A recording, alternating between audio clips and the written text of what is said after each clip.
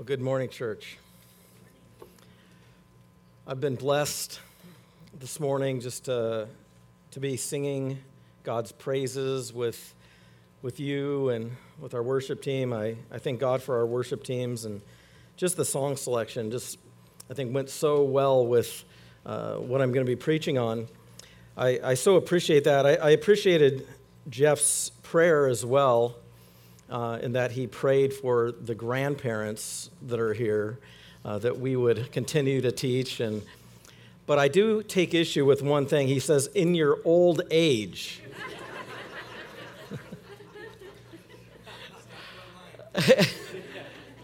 I thought that was like, ooh, that's the first time I've ever heard that be said about me, in my old age. Well, thank God for the gray-headed, right? I mean, we're to rejoice in our old age. You know, we don't fret getting old. We love getting old. We love having grandkids, and so I thank God for that prayer, brother. Thanks. If you would turn in your Bibles to the book of Psalms, and we're going to be looking at Psalm 34 this morning. And you know, when you look at this psalm, it's really a psalm about the goodness of God in adversity. The goodness of God in adversity. And I can say with pretty certainty that each one of us have experienced some form of adversity. Isn't that true? We've all had it. And guess what? We're probably going to have it even more. And that is the lot of what we go through in this life. There's always adversity. And more particularly, David is speaking here, and he's explaining some things to us about the adversity and how he deals with adversity. And so that's what I want us to remember as we go ahead and go through this psalm this morning. So if you would, let's go ahead and read Psalm 34, beginning at verse 1. Actually, before verse 1. Psalm 34. This is the word of the Lord. Of David, when he changed his behavior before Abimelech, so that he drove him out and he went away. I will bless the Lord at all times. His praise shall continually be in my mouth. My soul makes its boast in the Lord. Let the humble hear and be glad. O magnify the Lord with me, and let us exalt his name together. I sought the Lord, and he answered me and delivered me from all my fears. Those who look to him are radiant, and their faces shall never be ashamed. This poor man cried, and the Lord heard him and saved him out of all his troubles. The angel of the Lord encamps around those who fear him and delivers them. O taste and see that the Lord is good. Blessed is the man who takes refuge in him. O fear the Lord, you his saints, for those who fear him have no lack. The young lions suffer want and hunger, but those who seek the Lord lack no good thing. Come, O children, listen to me. I will teach you the fear of the Lord. What man is there who desires life and loves many days, that he may see good? Keep your tongue from evil and your lips from speaking deceit. Turn away from evil and do good. Seek peace and pursue it. The eyes of the Lord are toward the righteous, and his ears toward their cry. The face of the Lord is against those who do evil, to cut off the memory of them from the earth. When the righteous cry for help, the Lord hears and delivers them out of all their troubles. The Lord is near to the brokenhearted and saves the crushed in spirit. Many are the afflictions of the righteous, but the Lord delivers him out of them all. He keeps all his bones, not one of them is broken. Affliction will slay the wicked, and those who hate the righteous will be condemned. The Lord redeems the life of his servants. None of those who take refuge in him will be condemned. Let's pray.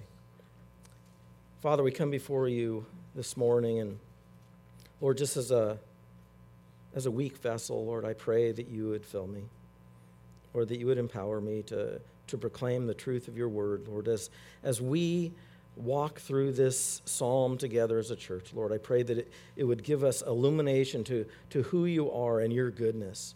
Lord, that we would be a people who taste and see that the Lord is good.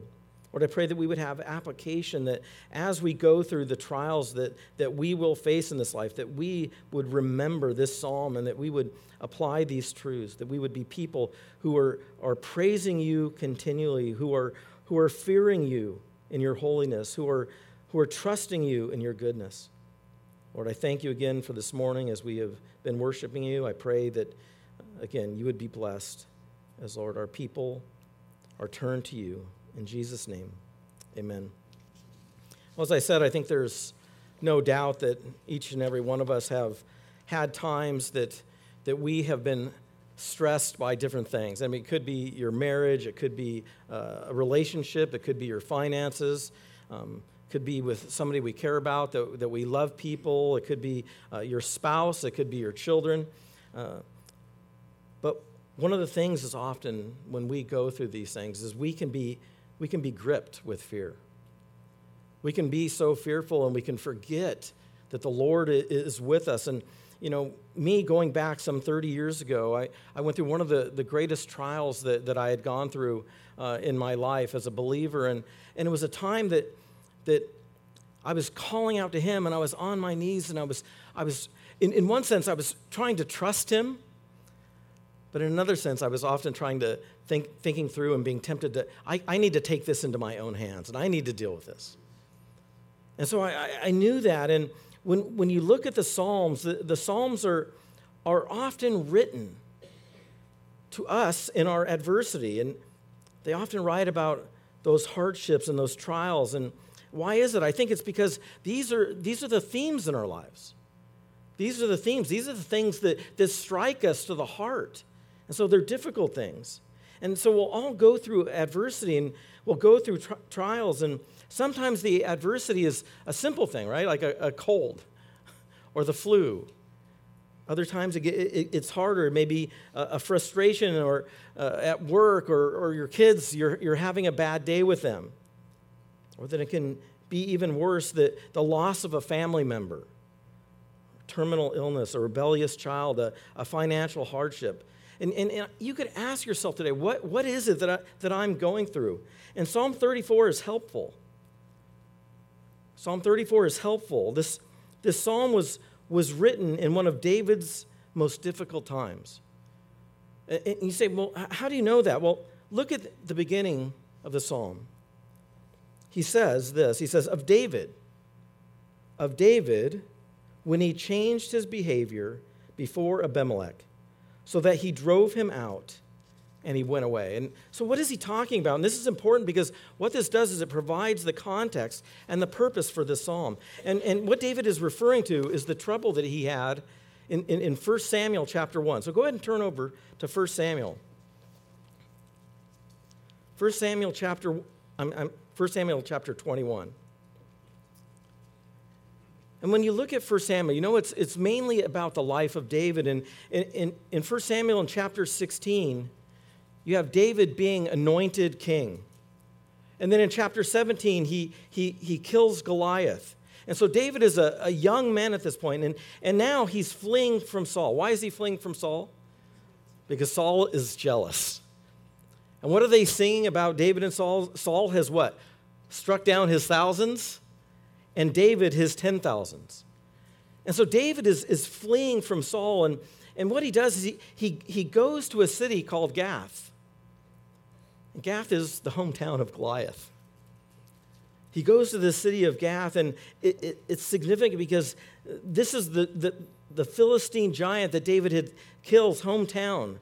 And David walks into Gath, and he's probably trying to be anonymous. He's like, people don't know who I am. I'm just this young man.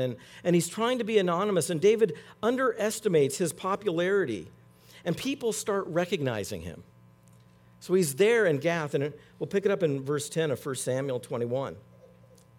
And it says this. It says, and David rose and fled that day from Saul and went to Achish. Just stop there for a moment. Because in our passage in Psalm chapter 34, it says Abimelech, right? So Abimelech is a title. It's like Pharaoh is a title. So Abimelech is the title, but his name is Achish, the king of Gath, And the servants of Achish said to him, "Is not this David, the king of the land? Did they not sing to one another of him in dances? Saul has struck down his thousands, and David his 10,000s?" And David took these words to heart and was much afraid of Achish, the king of Gath, so that he changed his behavior before them and pretended to be insane in their hands, and made marks on the doors of the gate, and let his spittle run down his beard. Then Achish said to his servants, "Behold, you see the man is mad. Why then have you brought him to me? Do I lack madmen, that you have brought this fellow to behave as a madman in my presence? Shall this fellow come into my house?" And then verse 1 of 22, he says, David departed from there, and he escaped to the cave of Adullam. But David is there. He's trying to disguise himself. They find him out, and what does David do? He acts like a madman, and he scratches the door, and he lets his spit run down his beard. And they think he's crazy, and because of that, basically, Abimelech, the king, lets him go. And David flees from there, and he runs and he escapes to the cave of Adullam. And in 1 Samuel 22, the text tells us that it's there that David's family comes. David's family comes there, and they come to comfort him, and he's joined by others. Chapter 22, verse 2, it says, and everyone who is in distress, and everyone who was in debt, and everyone who was bitter in soul gathered him. And it says that there was 400 people. And they're all gathered to David there, this great group. And this is where David probably wrote Psalm 34. In this cave, and it's a psalm that he's not just writing about his own experience. He's actually writing to instruct the Israelites who are there, those people that he's there to encourage. And here David is living in a cave, and instead of wallowing in his sadness, instead of throwing a pity party, he's teaching and he's redirecting their eyes off of themselves and their own focuses, and he's focusing them on God. That's what he's doing in the psalm. And what we're going to see in this passage is 4 actions for us as believers to take in the midst of our troubles. 4 actions that we can take in the midst of our troubles. And the first one, and this is your first point in your notes, is in your troubles, praise the Lord. In your troubles, praise the Lord. That was David's first response to adversity. He says in verse 1, "I will bless the Lord at all times. His praise shall continually be in my mouth. My soul makes its boast in the Lord. Let the humble hear and be glad. Oh, magnify the Lord with me, and let us exalt his name together." So immediately, David is not focusing on himself, but he's teaching them to focus on the Lord. And the first, what he says in verse 1 is what? Praise the Lord continually. How many of us find that to be easy in the midst of trouble? No, I think when we go through trials, our tendency is to try to figure out how to fix it. But David is saying, no, I will bless the Lord at all times. I'm not gonna let this distract me from what is most important. That's why I said I loved the songs that we had this morning, because they were really truly praising the Lord, and we come together and we praise the Lord at all times. So praise doesn't end when times get tough. He goes on, he says, "His praise shall continually be in my mouth." David is resolved to continue praising in the face of his trouble. This is a good word for us who are often so fickle in our praise, aren't we? We go through something and we are so back and forth, and many times we are not trusting the Lord. David calls us to praise. And so I have to ask you, when do praises stop in your life? When do you stop praising the Lord? You have to recognize that. To say, you know what, in the midst of this, I'm gonna praise you no matter what the circumstances are. Because don't we serve a God who is good? We serve a God who is good, and his goodness can overcome any of our circumstances. Do we not serve a loving God? Can God not conquer those experiences where we are not experiencing love from others? Do we not serve a sovereign God? Is he not sovereign over the things that we are going through in our lives? No, do we not serve a saving God? His salvation can surely rescue us from every trouble that we have. No, there's never a situation so low in this life where we cannot still lift our voices to sing God's praises. I remember some 23 years ago, my mother was diagnosed with terminal cancer. And my mother, after her conversion to Christ, she was, it was later in life. In some ways, it was hard to change her ways. I mean, she would attend church periodically, and we were always trying to encourage her, come. And then cancer hits. Unexpectedly, at the age of 60 years old. And I can remember my mom being there. It was adversity. It was adversity that drove my mom to come and to praise the Lord. And I can remember her. She had lost her hair. She had a scarf on her head, coming in the congregation of the people and worshiping. And there was this one song that was popular at that time at our church. It was called Joy in the Journey. And I could see my mom embodying that. I'm praising the Lord. I'm going to have joy in my journey. Sadly, but joyfully, my mom passed away. But my point is that adversity drove her to praise, and brings us to our second part of this point. Praise. We need to praise the Lord in humility. We don't praise God just when things are going well. No, we praise God when things are tough. He says in verse 2, my soul makes its boast in the Lord. Let the humble hear and be glad. David doesn't say, look at my great performance with Achish the king. That's what delivered me from his hand. No, he says, my boast is in the Lord. What David wants most is in his troubles to boast in the Lord and to praise him, not himself. I love what Paul says in 2 Corinthians chapter 12. He says, in his weakness, he says, therefore I will boast all the more gladly in my weaknesses, so that the power of Christ may rest upon me. For the sake of Christ, then, I am content. Are you content with your weaknesses? Are you content with your trials? Because he says, I am content with weaknesses, with insults, with hardships, persecutions, and calamities. For when I am weak, then I am strong. Sadly, we are not often content with our weaknesses. We need to conquer those weaknesses. We need to overcome those weaknesses.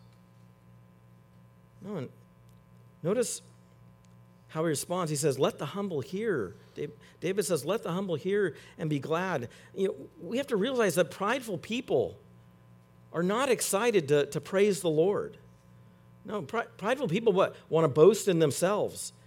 They don't want to hear about how God is good in the midst of their adversity.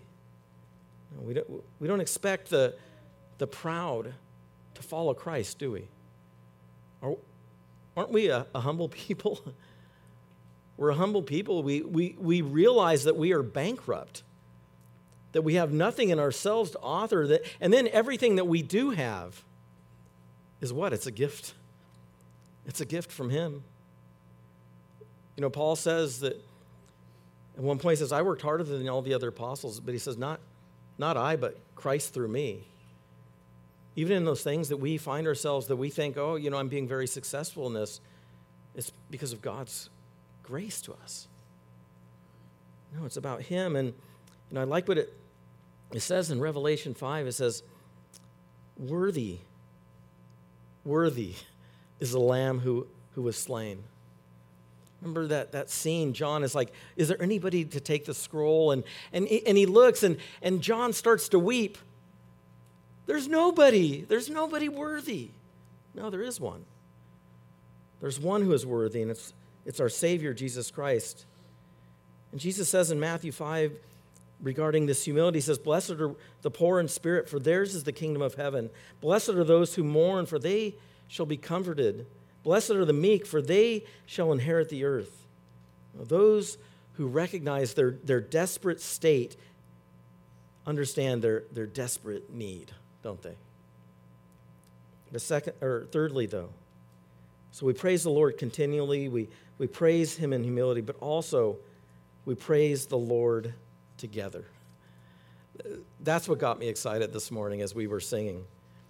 I remember some 25 plus years ago at our previous church, there was a couple that were part of our parenting ministry. They were actually leading the parenting ministry, and Penny and I, when our children were younger, were part of that ministry, and their names were Danny and Tracy Schauwacker. And they led this ministry, and Danny, was a great man. He loved God, and he got laid off. He got laid off, and you have to start cutting back when you don't have funds, right? And so one of the things he did is he stopped paying his life insurance. And he found out that shortly thereafter, he found out that he had cancer.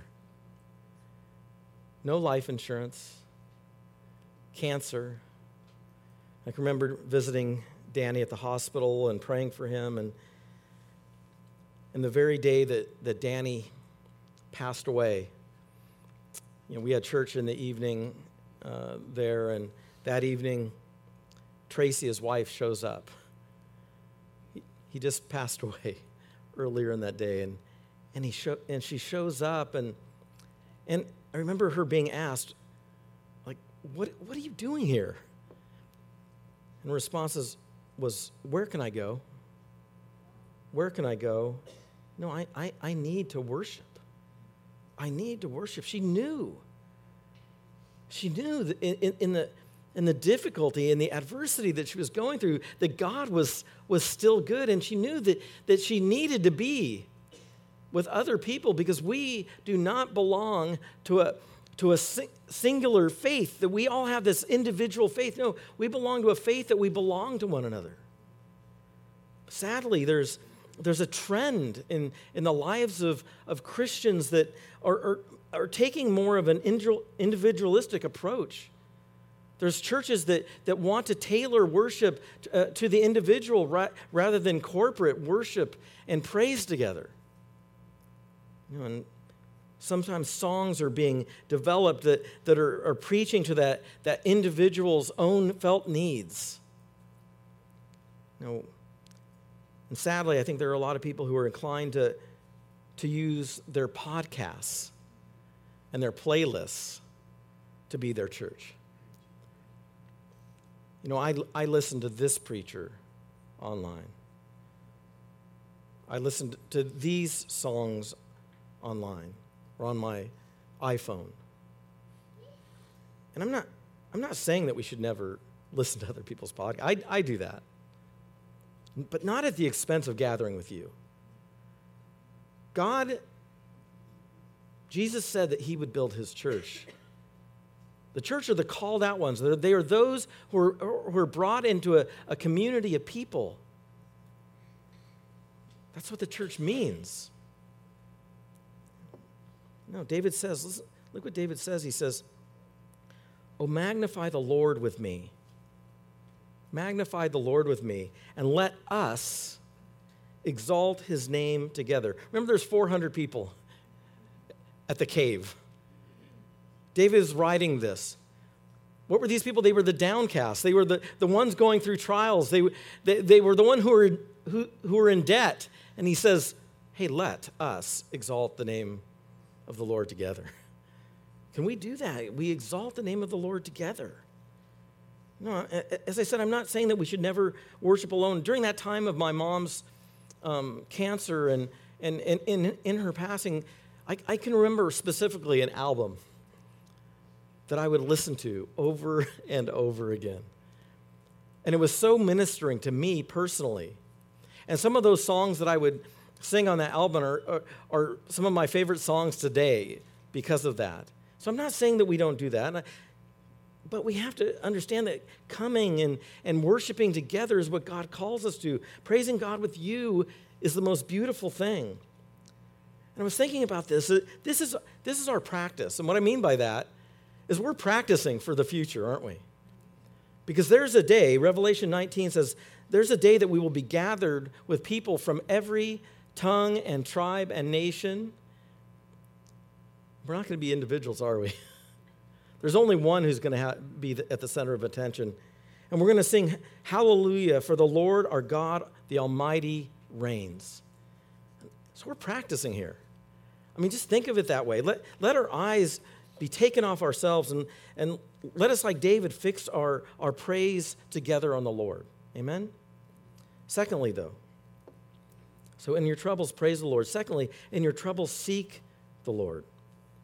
Seek the Lord. And we seek the Lord because he delivers. Verse 4 says this, I sought the Lord, and he answered me and delivered me from all my fears. Those who look to him are radiant, and their faces shall never be ashamed. I think sometimes when we're going through trials, we don't know for certain that the Lord completely understands what we're going through. We don't, God is holy, he's perfect. He doesn't know our sins. He doesn't know our weaknesses. Isaiah 53 says that he bore our weaknesses. He bore our sorrows. He bore our sins. He knows them. He's taken them on himself. The writer of Hebrews says, we do not have a high priest who is unable to sympathize with our weaknesses, but one who in every respect has been tempted as we are, yet without sin.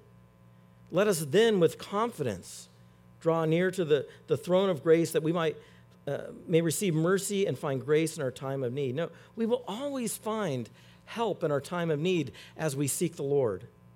Verse 6 says, this poor man cried, and the Lord heard him and saved him out of all his troubles.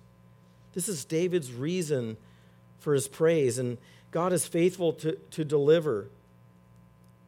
But as I said, there's so many things that we can turn to and we can seek after that we think are going to be our help rather than the Lord. David says in Psalm 20, he says, some trust in chariots and some in horses, but we trust in the name of the Lord our God. Those who trust in chariots and horses, they collapse and fall, but we rise and stand upright. That's us. We can call on the Lord. We can be victorious in Christ. We seek the Lord because he delivers, but we also seek the Lord because he protects. Look at verse 7. He says, the angel of the Lord encamps around those who fear him and delivers them. Do you realize that there's a protection all around us? That whole idea of an encampment is soldiers being encamped around the people of God. It says the Lord encamps around those who fear him, and he delivers them. So there's a protection. And what David's point is that God surrounds us with his protection. And it's interesting. He says, the angel of the Lord. And we know that the angel of the Lord in other parts of the Old Testament is a pre-incarnate picture of Christ. And so it's Christ himself who is encamped around his people. Jeff read early that he'll never leave us. He'll never forsake us. He's always with us to the very end of the age. No, we look to him, and if you look to him, you won't be ashamed. We cry to him, and he hears and saves us out of all his trouble. No, there's always a reason to praise the Lord. And so we praise him in the midst of adversity. And this is, as I said, it's hard. It's unordinary, but it's supernatural, isn't it? We're not going to praise and honor the Lord in the midst of our adversary unless we know him, unless we experienced him, unless the Holy Spirit indwells us. We're not going to know who the Lord is. So, secondly, we need to seek the Lord. But thirdly, in your troubles, fear the Lord. in your troubles, fear the Lord. And in this section, David really becomes the preacher. And he's going to preach to not only himself, but also these 400 people and by extension us. And Charles Spurgeon calls this the sermon in the psalm. It's the sermon in the psalm. And there are many exhortations here. But I don't want you to miss that there's a motivation behind fearing the Lord. And it's his goodness. There's a motivation, and it's his goodness. In verse 8, he says, "Oh, taste and see that the Lord is good. Blessed is the man who takes refuge in him." And David is not saying, try it, and maybe you'll like it. It's not like you're going to Costco or Sam's Club, and you go take this sample, and you go, oh, I like that one, and then I go over to this one, and I'm like, oh, not gonna buy that. No, what David is saying is that there's a surety that if you taste of the Lord, if you know the Lord, you're going to know that He is good. And I like that he says taste and see. How many of you guys like watching the Great British Baking Show? Some of you probably do, right? Or there's other food programs that you like, right? Isn't it weird? We can never taste. All you can do is see. You're watching this and you're going, oh, that looks great. And you have to take the word of those 3 judges that it tastes good. But we love it.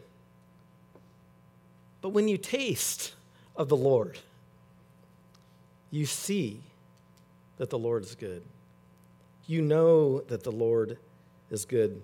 Again, Charles Spurgeon says, faith is the soul's taste. Faith is the soul's taste. They who test the Lord by their confidence always find him good, and they become themselves blessed. You know, looking back, I've had my share of trials.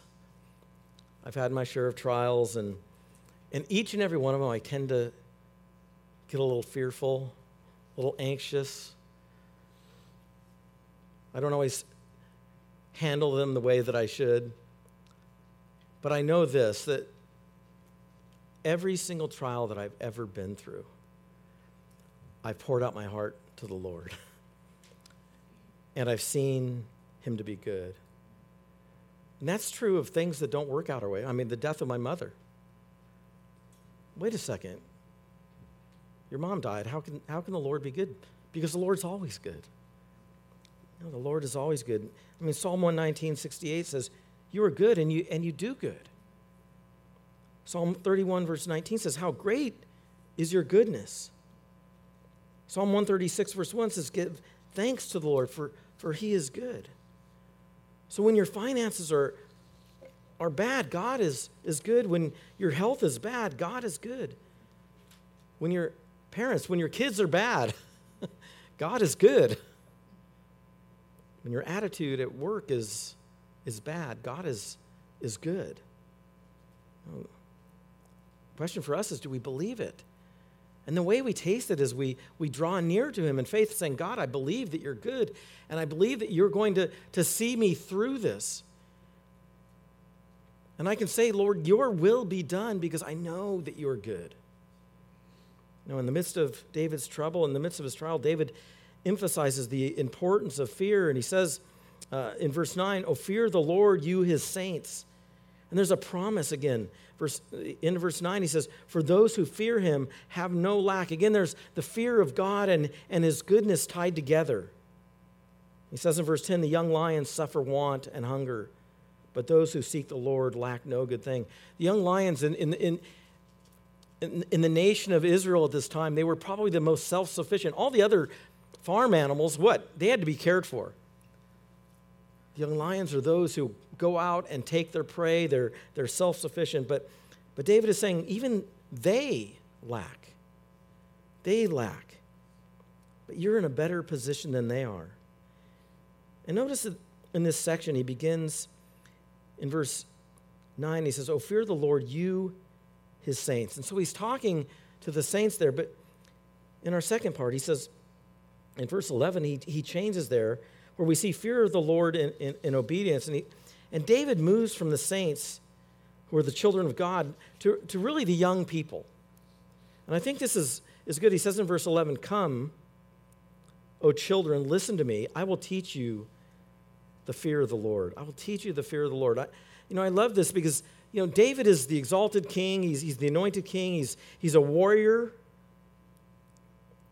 But he didn't find it below himself to teach the young. Just like our Lord. What did our Lord say? Don't stop the children from coming to me. But what David teaches them is, he teaches them the fear of the Lord. And sadly, as we look at our political leaders today, we don't see anybody teaching us to fear the Lord. In fact, quite the opposite. Don't fear the Lord. You have nothing to fear. No, Matthew Henry, in his commentary, he writes this. He says, David was a famous musician, a statesman, a soldier, but he does not say to the children, I will teach you to play the harp, or to handle a sword or spear, or to draw a bow, or I will teach you the maxims of state policy. No, he says, I will teach you the fear of the Lord, which is better than all the arts and sciences, better than all the burnt offerings and sacrifices. Do we believe that?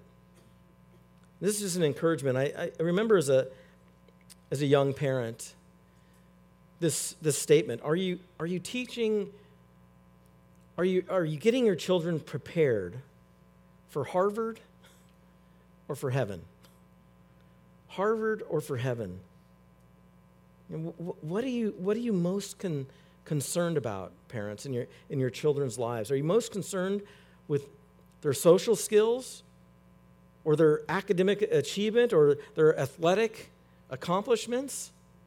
Are those the things? I mean, I know that we invest money in those things, don't we? And I'm not saying we did. I know we invested in those things as well. We had tutors. We invested in them playing sports. And those things aren't necessarily bad, but often I think that what we do as Christians is we make those things that are less of a priority a higher priority. And we need to make the fear of the Lord the highest priority with our children. Deuteronomy 6, Father, says this. He says, and these words that I command you today shall be on your heart. You shall teach them diligently to your children, and shall talk of them when you sit in your house, and when you walk by the way, and when you lie down, and when you rise. And we need to be teaching them to love God and to keep his commandments. And we know by the life of David wasn't necessarily a great father, but he did teach to fear the Lord. And one of his sons, Solomon, at the end of his life, after Solomon had went his way, and Solomon comes to the end of his life, he writes in Ecclesiastes chapter 12, he says, the end of the matter, all has been heard.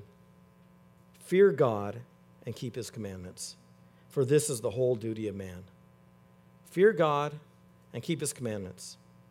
That's the whole duty of man. That's what we need to be teaching our children, because it applies to every person. And something that Solomon probably heard regularly from his father. And then David gives us a very brief picture of what fear looks like in verse 13. He says, keep your tongue from evil and your lips from speaking deceit. Turn away from evil and do good. Seek peace and pursue it. No, love God. Seek peace. Keep your mouth from telling lies.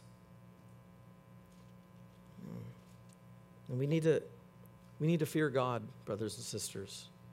We need to have a holy reverence for him, because he's holy. And, again, going back to Jeff and welcoming newcomers, we believe that God is holy and we are sinners, and therefore he stands above us. We need to fear God. And lastly, our last point is, in your troubles, trust the Lord. And in the first 14 verses of this psalm, we're really kind of seeing David's perspective, and now he turns to the Lord's perspective. And our first subpoint is trust the Lord because he knows your affliction. Trust the Lord because he knows your affliction. Verse 15 says, the eyes of the Lord are toward the righteous, and his ears toward their cry. The face of the Lord is against those who do evil, to cut off the memory of them from the earth. When the righteous cry for help, the Lord hears and delivers them out of all their troubles. The Lord is near to the brokenhearted and saves the crushed spirit. Now, who are the righteous in this? They're the ones that David has been describing. They are those who have faith, those who praise God for his deliverance. They are those who fear God and keep his commandments, those who trust God for their salvation. And they are those who the Lord's eyes are fixed on. Do you realize that if you are his, that the Lord's eyes are fixed on you? Those who the Lord's ears are attentive to hear your cry. Do you realize that we should never not cry out to God when we're going through something? Because in doing so, we are saying that we believe that he is listening to us. I was talking to one of my coworkers recently, and he's kind of struggling with some things at work, and I was just trying to encourage him, and I'm talking to him. Hey, I want to share what I think is best, and as a Christian, I want them to understand that I can sympathize with them and their weaknesses, but it's hard when they don't see their weaknesses. And so one of the things I'll share is, look, I know my weaknesses. Do you know your weaknesses? We don't want to. Hey, that's not my. No, this is my weakness.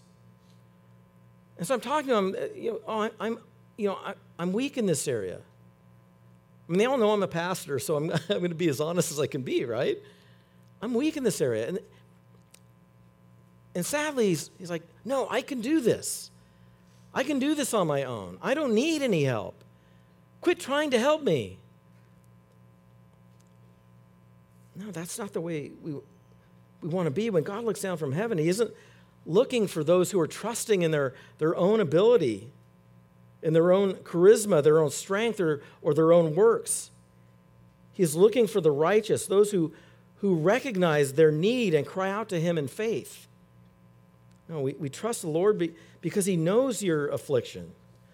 But lastly, we trust the Lord for our redemption. And I love this in this psalm.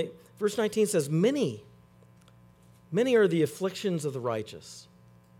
Many are the afflictions of the righteous. And there can be relationship afflictions, there can be financial afflictions, there can be health afflictions. But one affliction that I think is so often overlooked is our self-afflictions, our sin. And when we live in a way that dishonors God, what does God do if you are one of his? He disciplines those he loves, and he scourges every son whom he receives. No, we go through these things, and these are self-afflicted things. And David says here, but the Lord delivers him out of them all. And how is that the case? How does God deliver the righteous from their afflictions? Because it's not always in this life, is it? Jesus said in this life, you have tribulation. This life, that's this life right now. You have tribulation. But he says, take heed. I've overcome this life. And I think you get a glimpse of his deliverance just simply in verse 20. Look at verse 20. He says, he keeps all his bones. Not one of them is broken. And I think we know that later on in the New Testament, as Christ is on the cross, this is spoken of him as pertaining to him, that none of his bones would be broken. But it says the righteous, their bones won't be broken. And anybody here have a bone broken? I have. Does that disqualify me? No. No, because I think in some sense it's pointing to Christ who is to come. And in verse 21, he says, affliction will slay the wicked. Affliction will slay the wicked, and those who hate the righteous will be condemned. So he's now talking about condemnation And redemption, he says in verse 22, the Lord redeems the life of his servants. None of those who take refuge in him will be condemned. That reminds me of Romans, right? Chapter 8, verse 1, that there is no condemnation for those who are in Christ Jesus. No condemnation for those who are in Christ Jesus. Remember, David is giving us God's perspective, and it's a big picture of his plan of salvation. And this is what God does when we cry to him. And we have to understand that we're afflicted in many ways, but what is our greatest affliction? Our greatest affliction is indwelling sin. Our greatest affliction is indwelling sin. And God saw our poor and afflicted state, and he sent a righteous Redeemer, the Son of David. 2 Corinthians chapter 5, verse 21 says this, For our sake, he made him to be sin. For our sake, he made him, Jesus Christ, to be sin, who knew no sin, so that in him we might become the righteousness of God. Who are the righteous? They're those who have put their faith and trust in Jesus Christ. And we know that Jesus Christ, we have been afflicted, but Jesus Christ, he experienced the greatest affliction, didn't he? He experienced the greatest adversity for our sake, and he humbled himself to the point of death, even death on a cross. And Isaiah 53 says he was pierced for our transgressions, and he was crushed for our iniquities. In Revelation chapter 21, verse 4, it says, He will wipe away every tear from their eyes, and death shall be no more. Neither shall there be mourning, nor crying, nor pain anymore, for the former things have passed away. No, this is what Jesus Christ does for his people. Now, he is the ultimate Redeemer, the righteous Redeemer, the fulfillment of God's promises to redeem the life of his servants. It is only in Christ that we can trust God for our full deliverance. So in our troubles, we praise him. In our troubles, we seek him. And in our troubles, we fear him. And lastly, in our troubles, we trust him completely. Amen? Let's pray. Father, we thank you. We thank you for your word. What a gift it is to us who believe. Lord, we thank you for the life of David and his trust in you. Your word tells us that he was a man after God's own heart, and we thank you for his kingship. Lord, we thank you for his love for you and his writing of these Psalms. Lord, I pray that we would put these truths to the test and show that and taste that you are good. Lord, we love you and we thank you. In Jesus' name, amen. If you have any need, the elders are going to be up front. Please come forward and have them pray for you.